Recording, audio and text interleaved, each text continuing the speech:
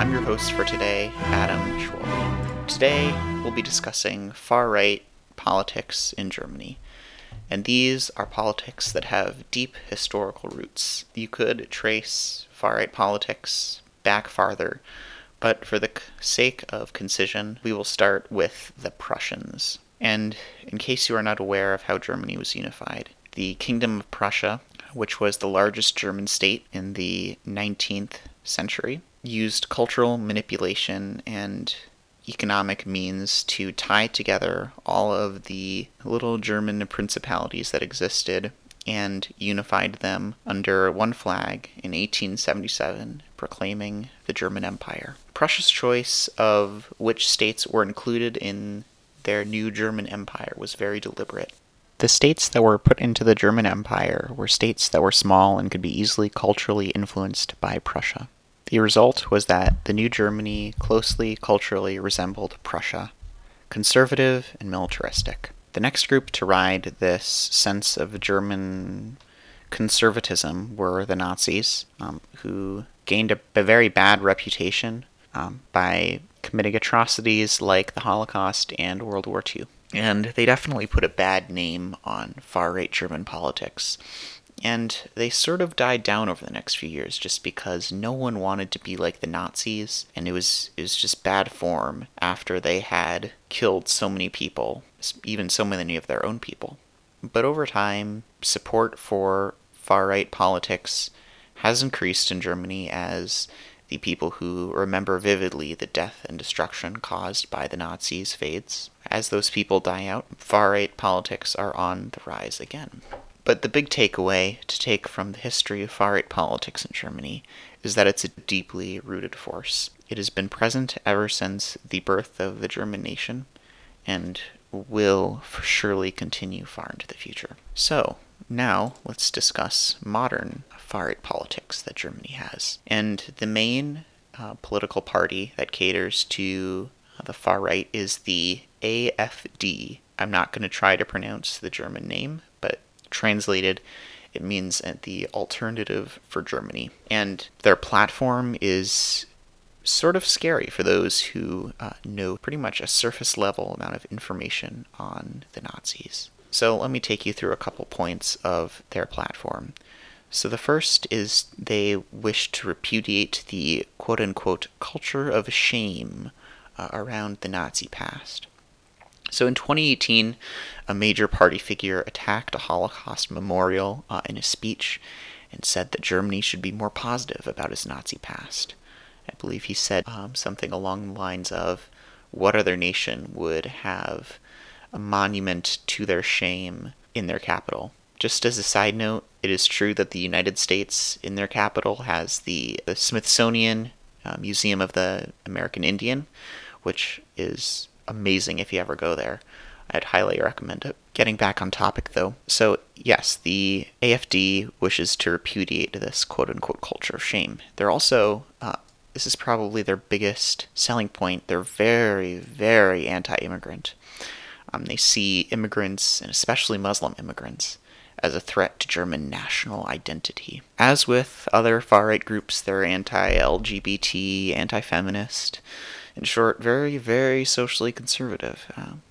Of course, this does draw back painful images of the Nazis, and especially their attacks on the quote-unquote degenerate groups and ideas. And just as another side note, be on the lookout for social media memes or posts against these groups. The youth wing of the party is currently on sort of a mission to spread these through social media. So just be wary, understand that they're out there, and their purpose is definitely to sway public opinion against it.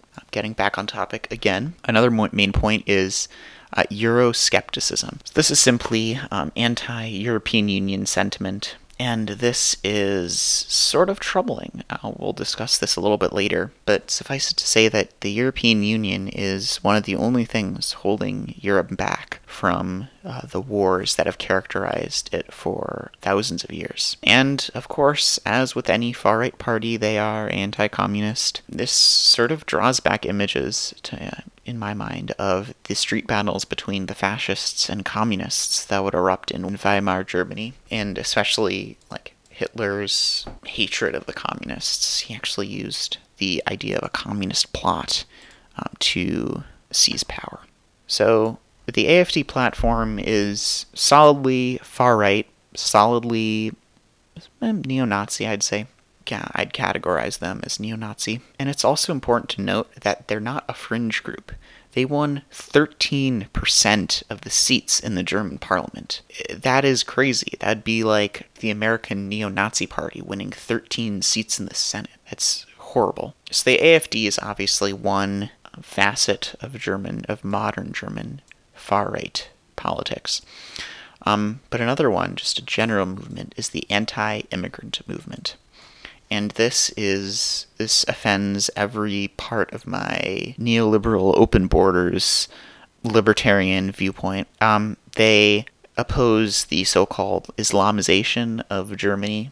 They look with horror on the immigrants that Angela Merkel has graciously allowed to settle in Germany. People hold this viewpoint very, very strongly. So last year, a far-right terrorist cell, was taken down by police, and according to documents, they were planning on attacking mosques and actually hoping to start a civil war between their far-right faction, and the more general public. It's also important to note that a large portion of the army, and especially the special forces of the army, are on the far-right nationalist side. I forgot the exact numbers and names, but a large portion of the Special Forces division of the German army was actually in a secret group that was preparing to launch a military coup. And in November 2019 also, going back to the anti-immigrant sentiment, Dresden actually had to declare a state of emergency because of massive anti-immigrant protests. So this whole discussion of modern far-right German politics ascending paints a very sort of frightening picture. And now I would like to discuss the future of far-right German nationalism and its effect on Europe as a whole. So I believe that far-right politics in Germany will continue to grow. In my view, the thing that was holding them back throughout the 20th century were the memories of the people who actually fought in those wars, who saw with their own eyes the brutality and the bloodshed unleashed by the Nazi regime. So I think that people will lose some of their inhibitions to supporting far-right groups. So I do think that far-right politics in Germany will rise over the years. So just going back to a little bit more concrete things, Angela Merkel has said that she's going to retire in 2021. And the big question is, will this open up a power vacuum? Will the AfD use this to get more seats in parliament? And that's a very open question. I'm not going to try and make a prediction on it. Certainly the ascension of far-right politics is bad for the European Union. I don't think that it'll result in another European war, at least not certainly on the scale that we've seen World War I, World War II, simply because of nuclear weapons with mutually assured destruction. But there is definitely, if the EU does dissolve because of Germany's exit from it, I could see lots of, small border conflicts happening, exchanges of fire, people are still going to die. That's the bottom line. European Union versus Russia. What does this mean for that sort of conflict that's coming out? Well, the AfD has said that it's anti-Russia, and if you look at history, the far right in Germany has not been too friendly with Russia, so I don't think we have to worry about them suddenly supporting Russia and against the European Union.